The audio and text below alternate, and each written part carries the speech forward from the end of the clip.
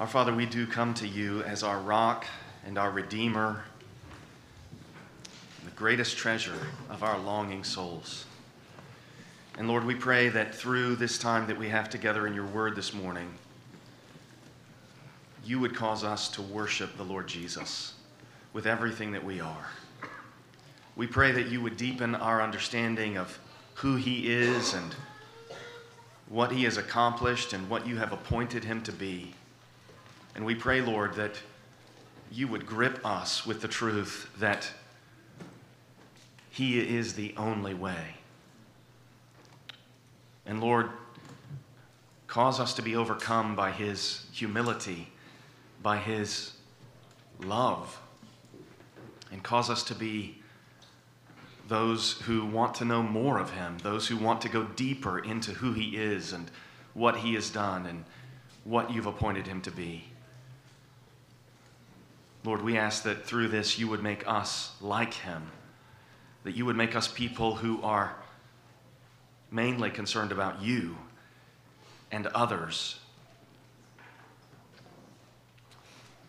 So, Lord, we commit ourselves to you. We pray that you would cause us to so read and study and mark and inwardly digest the word that we might never depart from its truths.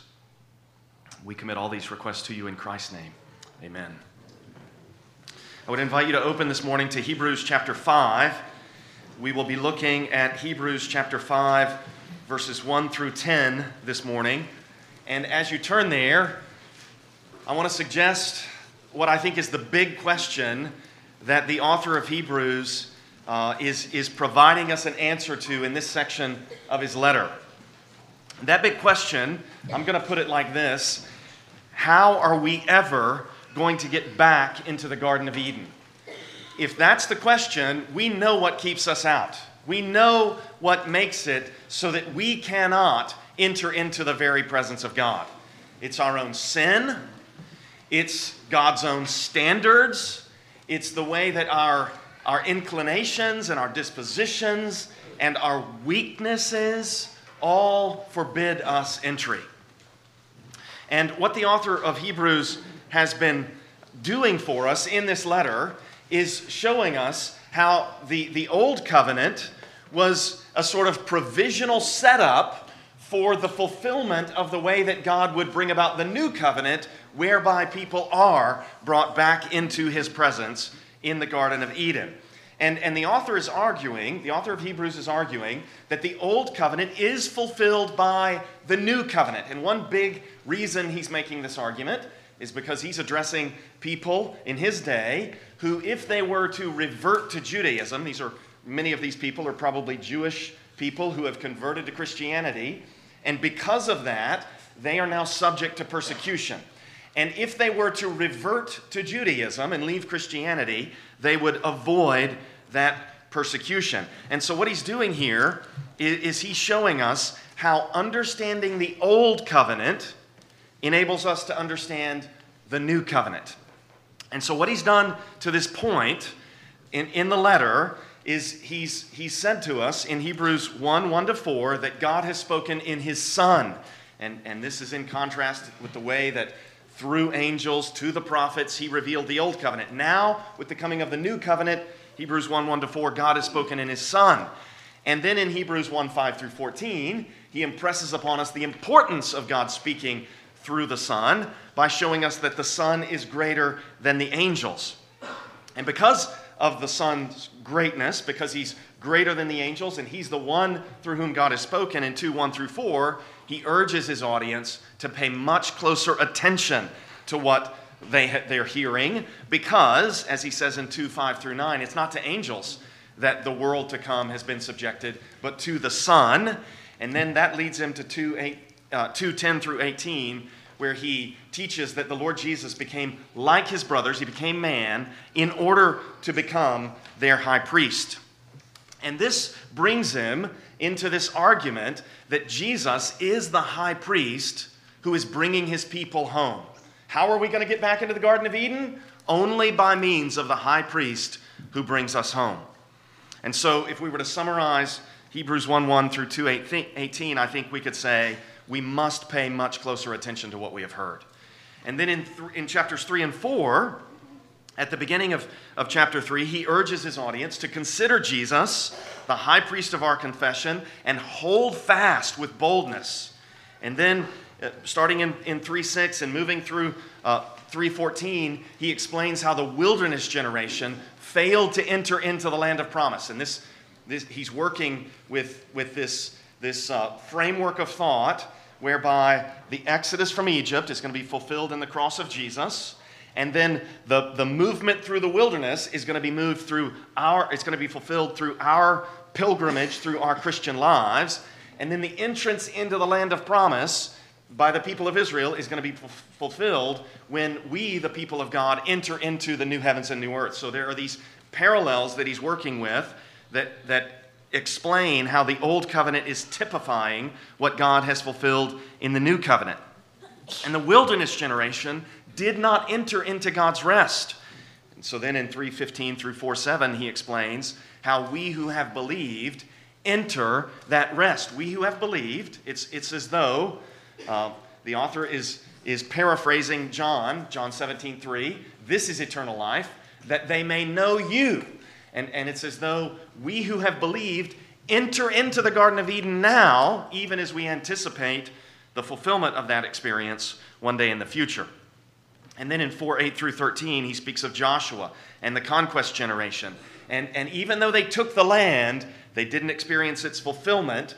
And so then in 4:14 through 16, he calls his audience to recognize who Jesus is. Look at 4:14. Since then we have a great high priest who has passed through the heavens, Jesus the Son of God. Let us hold fast our confession. For we do not have a high priest who is unable to sympathize with our weaknesses, but one who in every respect has been tempted as we are, yet without sin. Let us then with confidence draw near to the throne of grace, that we may receive mercy and find grace to help in time of need. So there's hold fast and draw near there. And again, the drawing near is a call. The call to draw near is a call to enter into the very presence of God, as though you were entering the Garden of Eden by means of the Lord Jesus. So to set us up to see Hebrews 5, 1 through 10 and what's going on here, we need to recognize the way that when Adam sinned, he alienated himself and all of his descendants from God. And then what God did was he began to institute these priests who could stand between God and man and bring about reconciliation between God and man. So God is instituting salvation and appointing priests to seek reconciliation. And on the basis of that, I would say this: God loves you. God loves you, and he wants you back. You have been alienated from God. And this long history in the Old Covenant, the Old Testament, of the way that God is instituting these priests to bring his people back to himself. It's a long story of God loving his people and bringing them back to himself. And now the author of Hebrews, again, is helping us to understand the old covenant, that we might understand the new. The author of Hebrews, in Hebrews 5, 1 through 10, is teaching us how to read the Old Testament. How do we get back into the Garden of Eden? The high priest takes us home. Look with me at Hebrews chapter 5, verse 1. The author writes here, "For every high priest chosen from among men is appointed to act on behalf of men in relation to God, to offer gifts and sacrifices for sins." And I would just point out here that the word chosen is a passive, right? Every high priest, somebody's doing the choosing. And the subject, the person doing the choosing, is unstated. And then look at that next statement. Appointed to act. Somebody's doing the appointing. Chosen and appointed, those are both passives. And if we were to translate them into active statements, we would say something like this: God chooses from among men, and God appoints high priests. And if we do that, we see the way that God is initiating reconciliation by setting up this priesthood under the Old Covenant. So every high priest chosen from among men is appointed to act on behalf of men in relation to God. The whole point of the priesthood is to bring people back to God. He's talking about here the Old Covenant priesthood. And then what they do starts at the end of verse 1 and really continues through verse 3, what the Old Covenant priests do. So at the end of verse 1 it says, to offer gifts and sacrifices for sins. And if we were to take the time, we could go back and read in the book of Leviticus and in the book of Numbers about the kinds of sins for which sacrifices are available. There's one classification of sins for which sacrifices are available. There's another classification of sins for which no sacrifices are available. You know what I'm talking about, the high-handed sins. Somebody who commits a sin with a high hand, no sacrifice can be made for that. This other classification for sin it's referred to as unintentional sin. And I don't know if this has caused you some difficulty in reading Leviticus and Numbers, but it used to cause me difficulty because I would read about these unintentional sins and then I would think to myself, well, every sin I've ever committed was intentional at some level, right? I knew it was wrong and I went and did it anyway. That's what a sin is. So what is this business about high-handed versus unintentional? Well, I think the key distinction between them is a high-handed sin is one that says, I don't need your sacrifices, I don't need your atonement, I don't need your covenant, and I'm having nothing to do with you. That's a high-handed sin. An unintentional sin, the author is actually about to describe here in verse 2. I think in Hebrews 5:2, the author of Hebrews is providing us with a definition of what it looks like to commit an unintentional sin. He speaks of how the priest in verse 2 can deal gently with the ignorant and wayward, since he himself is beset with weakness. So I want to suggest to you that unintentional sins are those that are committed in ignorance. Not total ignorance as to whether this is right or wrong, but the kind of ignorance that makes you think, oh, I might really get away with this time. Or this might really bring me fulfillment this time. Or it might really work for me to pursue this sin. That's ignorance. That's ignorance. But it's not, I'm done with your righteousness and definition of righteousness, and I'm done with your covenant. It's ignorance. And then waywardness. He can deal gently with the ignorant and wayward. I think what's being spoken of here is the way that, without even meaning to, we want the wrong thing. We wake up in the morning, and before our brains are even really turned on, we're already desiring sinful things. We are wayward because of the pervasiveness of our sin. He can deal gently with the ignorant and wayward, since he himself is beset with weakness. There are other sins that we commit, and we're trying to resist, and we want to do the right thing, and we're just not strong enough. We're not strong enough to stand against our own desires. We're not strong enough to overcome our own pride. We're not strong enough to oppose the pervasive wickedness of the world. We're beset with weakness. So I think all of that, ignorance, waywardness, weakness, all of that puts things in this category of unintentional sin. Again, not unintentional in the sense that you didn't mean to commit a sin, but unintentional in the sense that you didn't intend to throw off the covenant. You didn't intend to walk away from God. That kind of unintentional sin. For those kinds of sins, these priests can offer gifts and sacrifices. The author's going to have a lot more to say about these sacrifices as he continues through the letter. And in fact, in Hebrews 10, the passage that Denny just read, I think we have sort of the balancing section of the letter that tells us about how the sacrifice of Christ brought an end to all these old covenant sacrifices, which could really never take away sins. So let me offer you a couple of ways to respond to what we've read so far here in Hebrews 5, 1 through 3.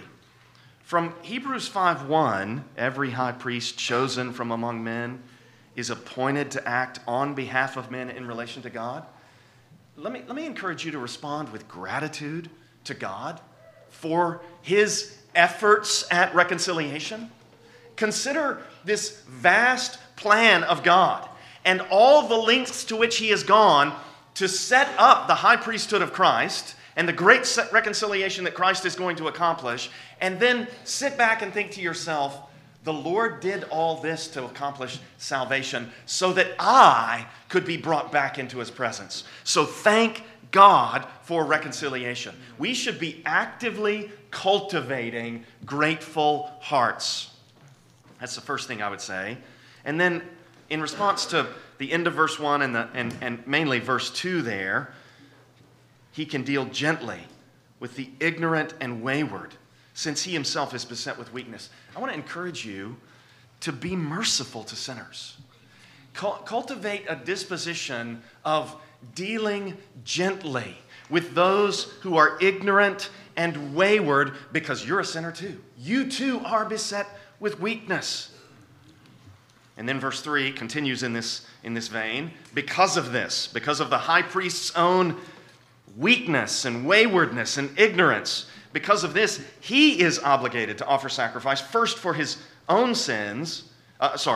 He is obligated to offer sacrifice for his own sins, just as he does for those of the people. So the sinful high priest must first make an offering for himself and then for the people. If we were to go back and read Leviticus chapter 16, we would see the regulations for the priests doing these very things. When on the Day of Atonement, when they go into the holy place, they first offer sacrifice for their own sins, that they might be cleansed, and then they offer sacrifice for the sins of the people.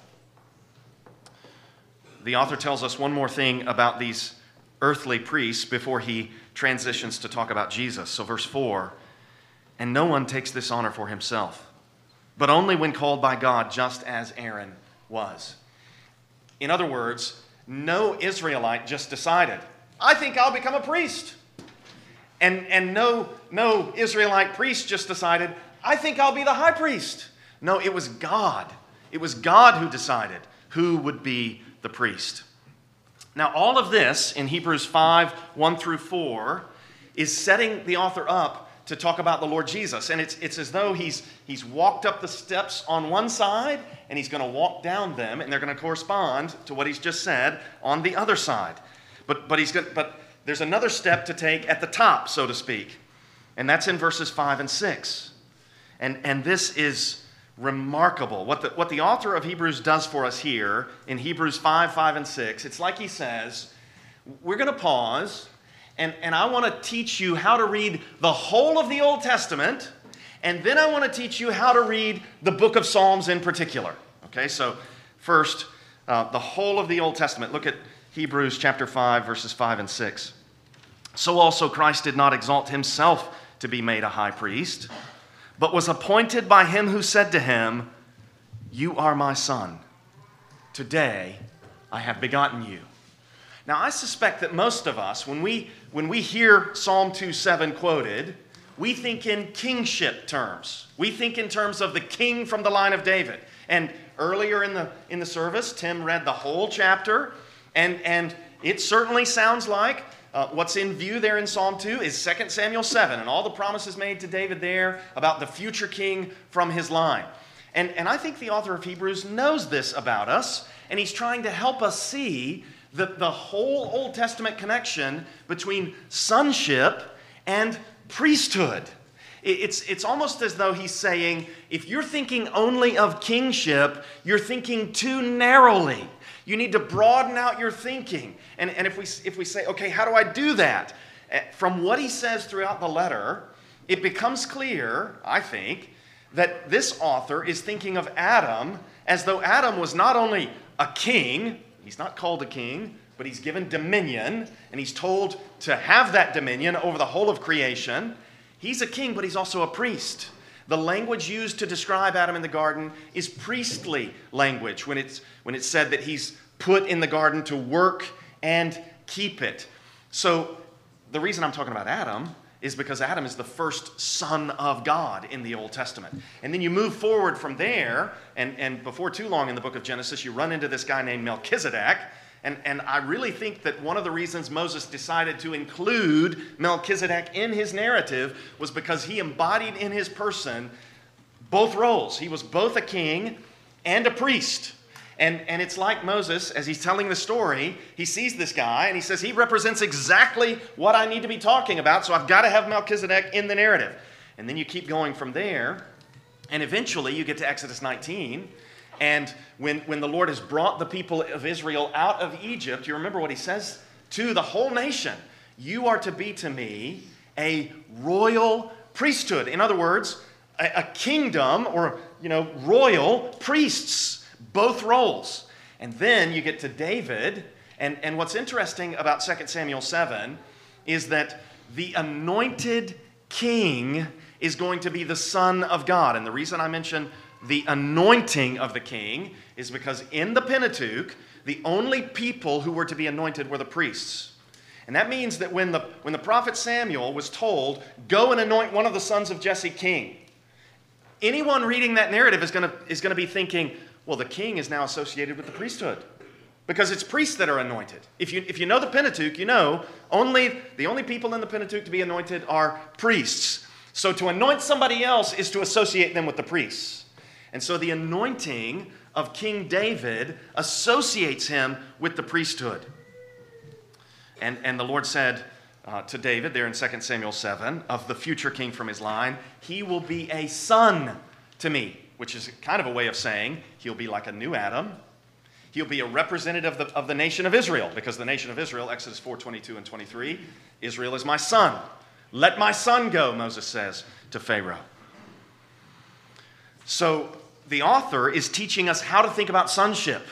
And he doesn't want us to think about sonship only in terms of royal sonship, but also in terms of priestly sonship. And if you will read the Old Testament this way, things will open up for you. You'll start seeing this all over the place. And all of a sudden, the interpretive perspective of the author of Hebrews will start informing your reading of the Old Testament, and it will make much more sense to you. So he's teaching us how to read the Old Testament, and he's also teaching us how to read the book of Psalms. Look at what he says right after this in verse 6. Having quoted Psalm 2:7, now he's going to quote Psalm 110, verse 4. As he says also in another place, you are a priest forever, after the order of Melchizedek. Now, among the many things that we could say about this, we can say this one very important thing. The author of Hebrews believes that the guy being spoken to in Psalm 2 is the same guy being spoken to in Psalm 110. I'm going to say that again.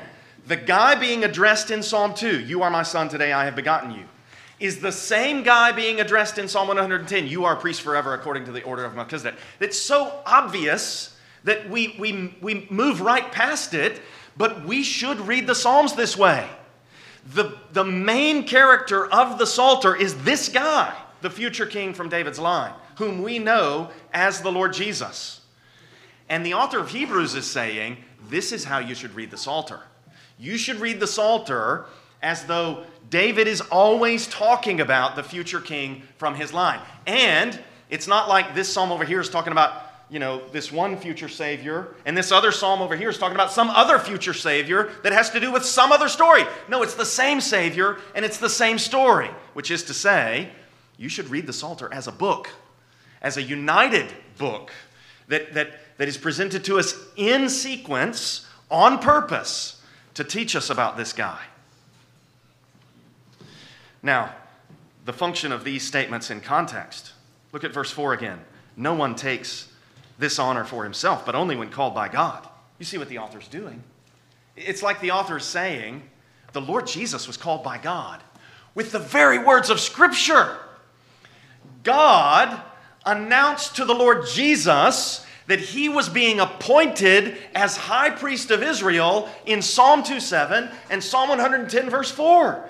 That's where the appointment of Christ takes place.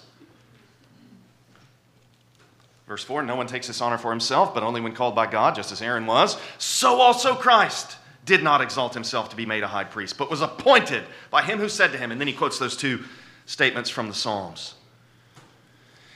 So the author is saying the Old Testament priesthood and the way people become priests in the Old Testament is fulfilled in the New Covenant priesthood and the way Christ was appointed as the great high priest.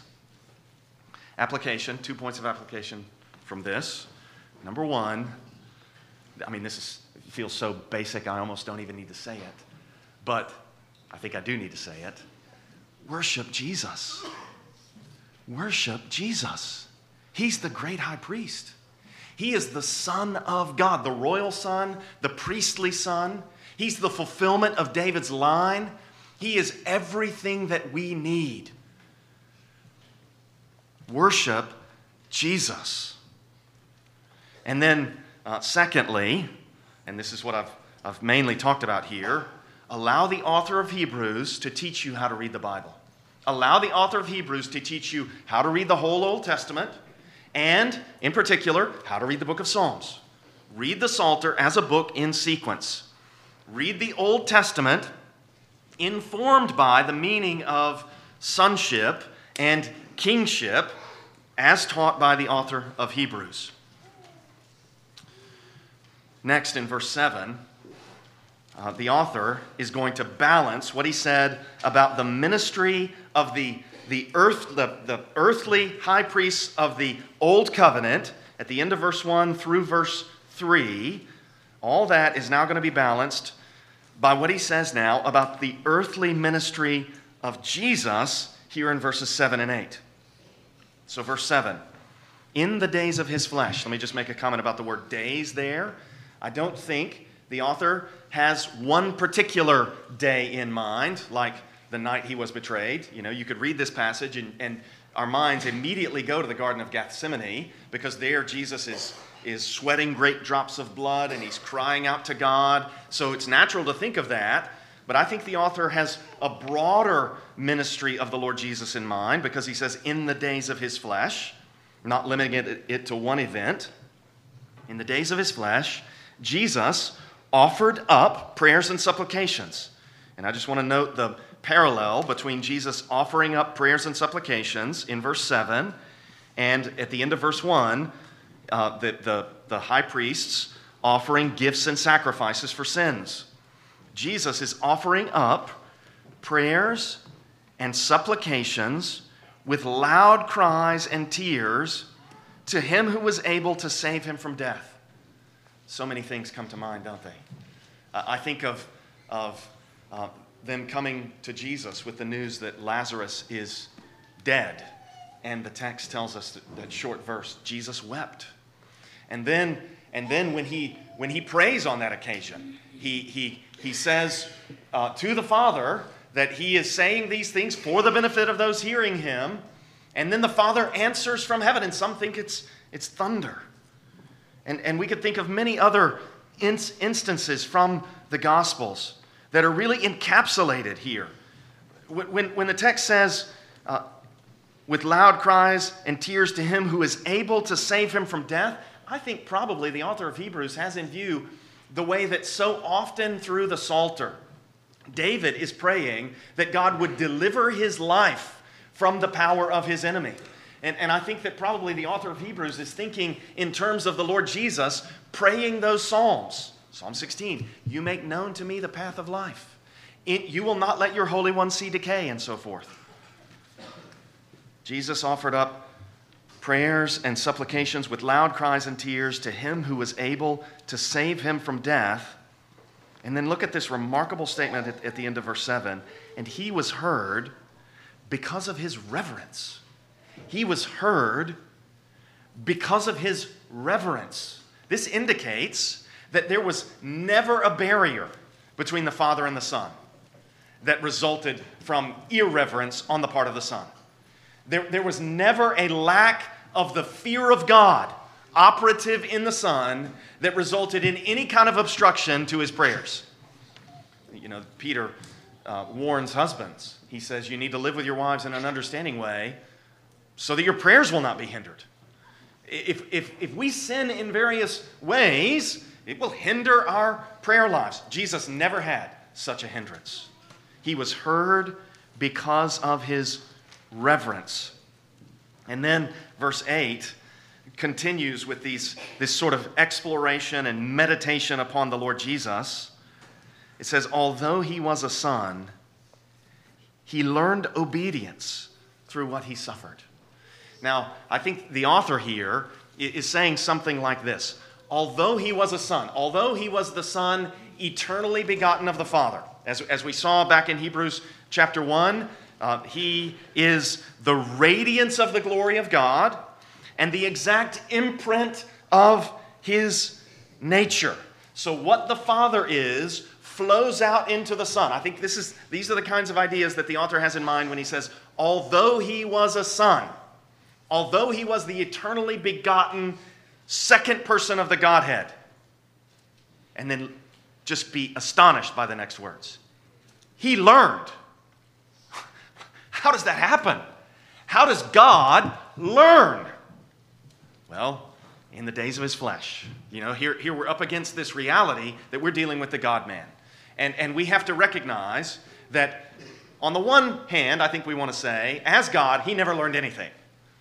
But as man, because he took on the form of a servant, because he became like his brothers in every way.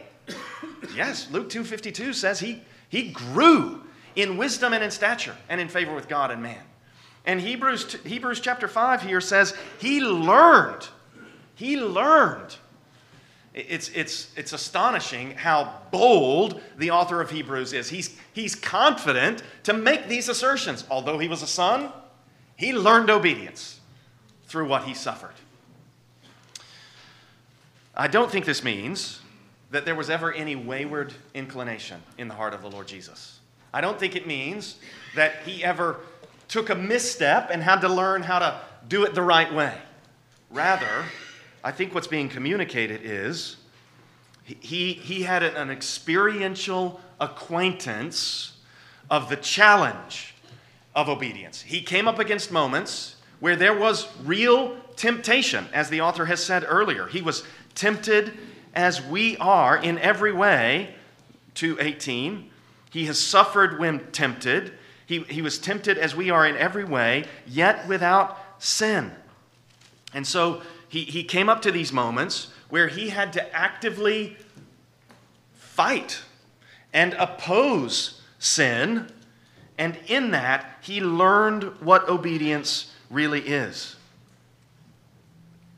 And here, there's a contrast, isn't there, between those high priests of the Old Covenant who, because of their sin, in verse 3, are obligated to offer sacrifice for their own sins, just as they do for those of the people, and the Lord Jesus, who, though he's learning obedience through what he suffered, which enables him also to deal gently with us, yet he has no need to offer sacrifice for himself.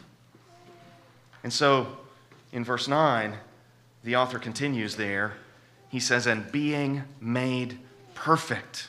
And here, I think he's resuming the kinds of things that he said back in chapter 2, verse 10, when he spoke of how the Lord made the founder of their salvation perfect through suffering. And when we were in Hebrews chapter 2, verse 10, I noted this language of being made perfect.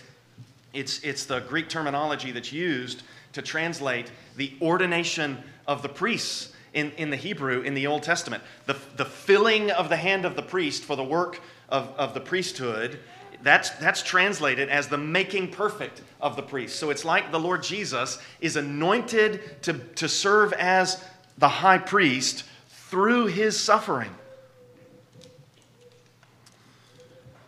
So I want to encourage you to respond to what we're seeing here, particularly in Hebrews 2, 7, and 8, with wonder and with awe. I want to encourage you to marvel at the humility and the love of Christ. Marvel at the humility of Christ because he's humbling himself and taking on the form of a servant. And then, though he is God, he is offering up prayers and supplications. And he's doing it for sinners.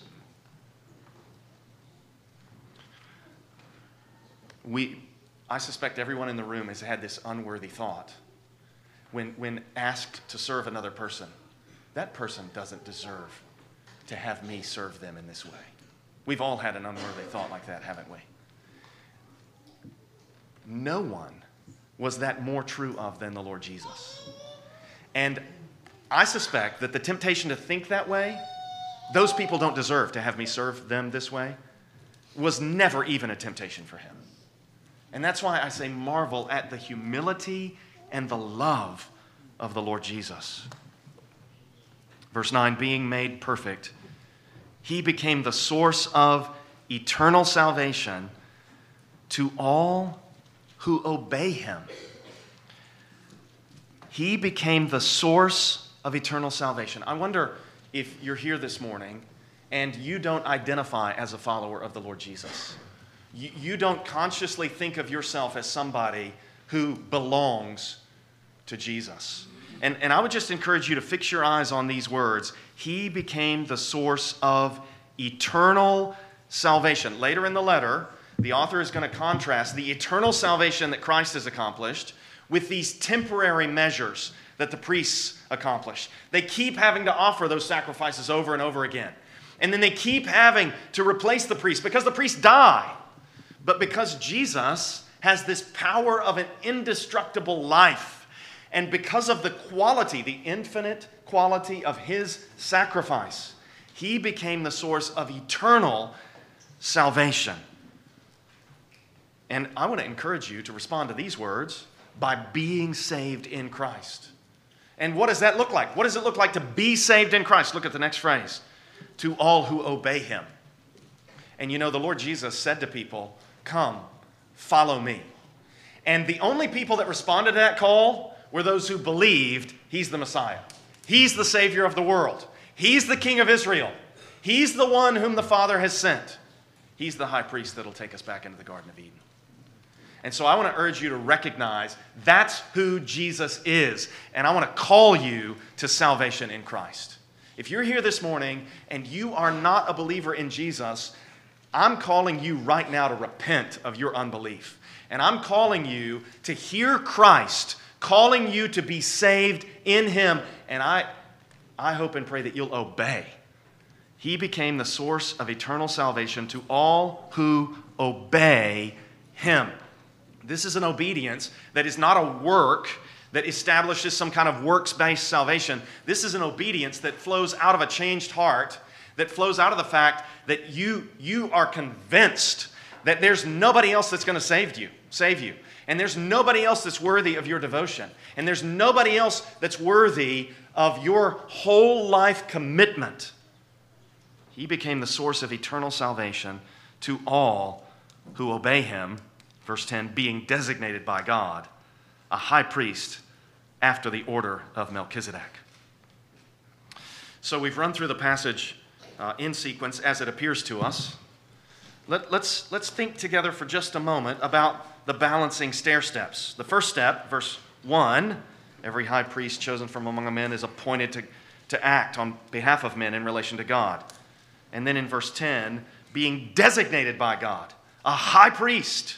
So you can see how those balance. How do we respond to this? Well, recognize that God is seeking reconciliation. God is seeking reconciliation. This is why we regularly do this. We regularly go through this neighborhood.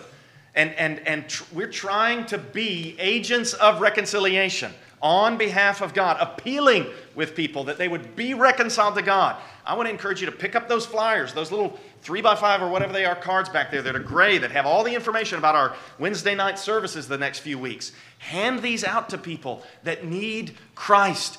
God is seeking people to be reconciled to himself. Amen. And then also, we want to respond to this by holding fast and drawing near. Look at chapter 4, verse 16. Let us then with confidence draw near. For 14, at the end of the verse, let us hold fast our confession. Hold fast and draw near. And then if we go to the second step and the second to last step, 5, 2, and 3, and 5, 7, and 8, we can say the human priests could relate to those to whom they ministered because they were sinners and they needed sacrifices. Christ can relate because he learned obedience through suffering in the fullness of his humanity. And I want to urge you to think in terms of both Hebrews 4, the language of 14 and 15, since then we have a great high priest, for we do not have a high priest who is unable. And then think also of 10, 19 through 21. Therefore, brothers, since we have confidence to enter the holy places by the blood of Jesus, the Lord Jesus is taking us into the very holy of holies. Because of who he is, we have confidence. And then in the middle, 5:4 and 5:5 and 6, God exalted Christ as the new Adam, the new Israel, the Melchizedekian high priest. And I want to call you to recognize that he is everything that we need. He is everything that we need. This passage at the beginning of Hebrews chapter 5, 1 through 10, I think in the same way that we've seen that there are these sort of groupings of Hebrews 1 and 2 and then Hebrews 3 and 4, I think there's another grouping that goes Hebrews 5 through 7. Listen to the language of chapter 7, verses 23 through 28. I'm just going to read Hebrews 7, 23 through 28. The former priests were many in number because they were prevented by death from continuing in office. But he holds his priesthood permanently because he continues forever. You are a priest forever. Hebrews 5, 6. Consequently, 7:25, he is able to save to the uttermost. Hebrews 5:9, the source of eternal salvation to all who obey him. He is able to save those to the uttermost, those who draw near to God through him, since he always lives to make intercession for them. And then 7:26, for it was indeed fitting that we should have such a high priest, holy, innocent, unstained, separated from sinners, and exalted above the heavens. He has no need, like those high priests, to offer sacrifices daily, first for their own sins, then for those of the people. We just read about that in 5:3. Since he did this once for all when he offered up himself. For the law appoints men in their weakness as high priests. But the word of the oath, which came later, you are my son, today I've begotten you. You are a priest forever. That's the word of the oath he's talking about. Appoints a son who has been made perfect forever. 5:9, being made perfect, he became the source of eternal salvation. So we're going to have this unit here in chapters 5 through 7 that's going to be all about the Melchizedekian high priesthood of the Lord Jesus.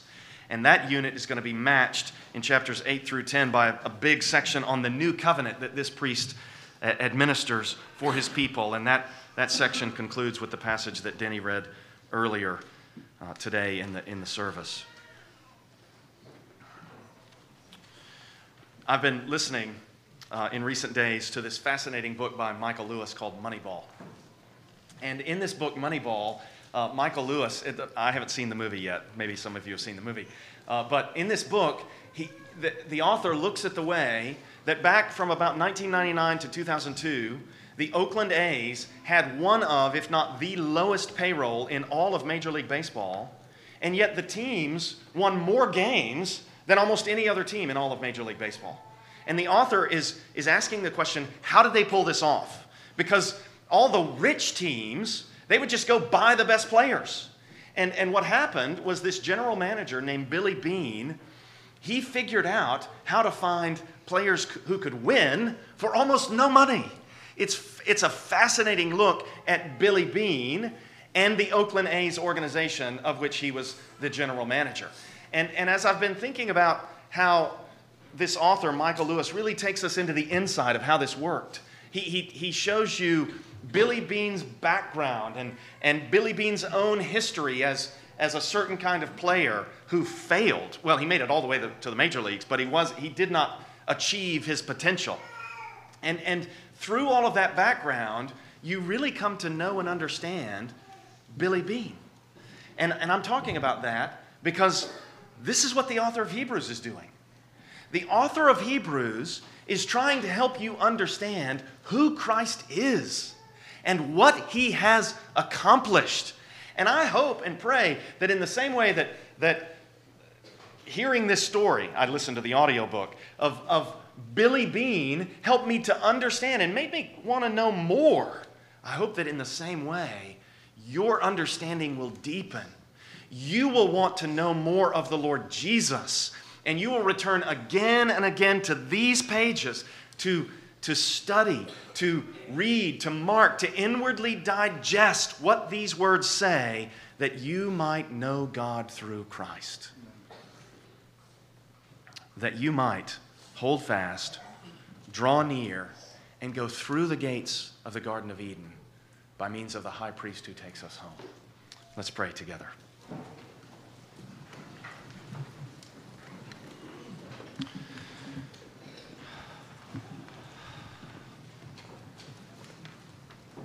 Father, we ask that your word would do its work. We pray that it would not return void. We pray that you would sow the seed of eternal life. Lord, we pray that in the time that we've been together, we pray that life has come, that the Spirit has awakened hearts and opened eyes to see your glory in the face of Christ. And Lord, I pray that those who have heard the call of Christ to come and follow him, I pray that they would obey him and that he would become to them the source of eternal salvation. And Lord, I pray that they would take immediate action, drastic action if necessary. But I pray that they would publicly profess their faith and that they would obey the Lord Jesus in baptism and that they would follow him all their days and live for him. And Lord, for the rest of us, we pray that as we, with unveiled face, behold your glory in Christ, we pray that you would be transforming us from one degree of glory to another into the same image. And we pray that you'd be doing it for your glory by the power of the Spirit forever. Amen. Amen. Let's stand together.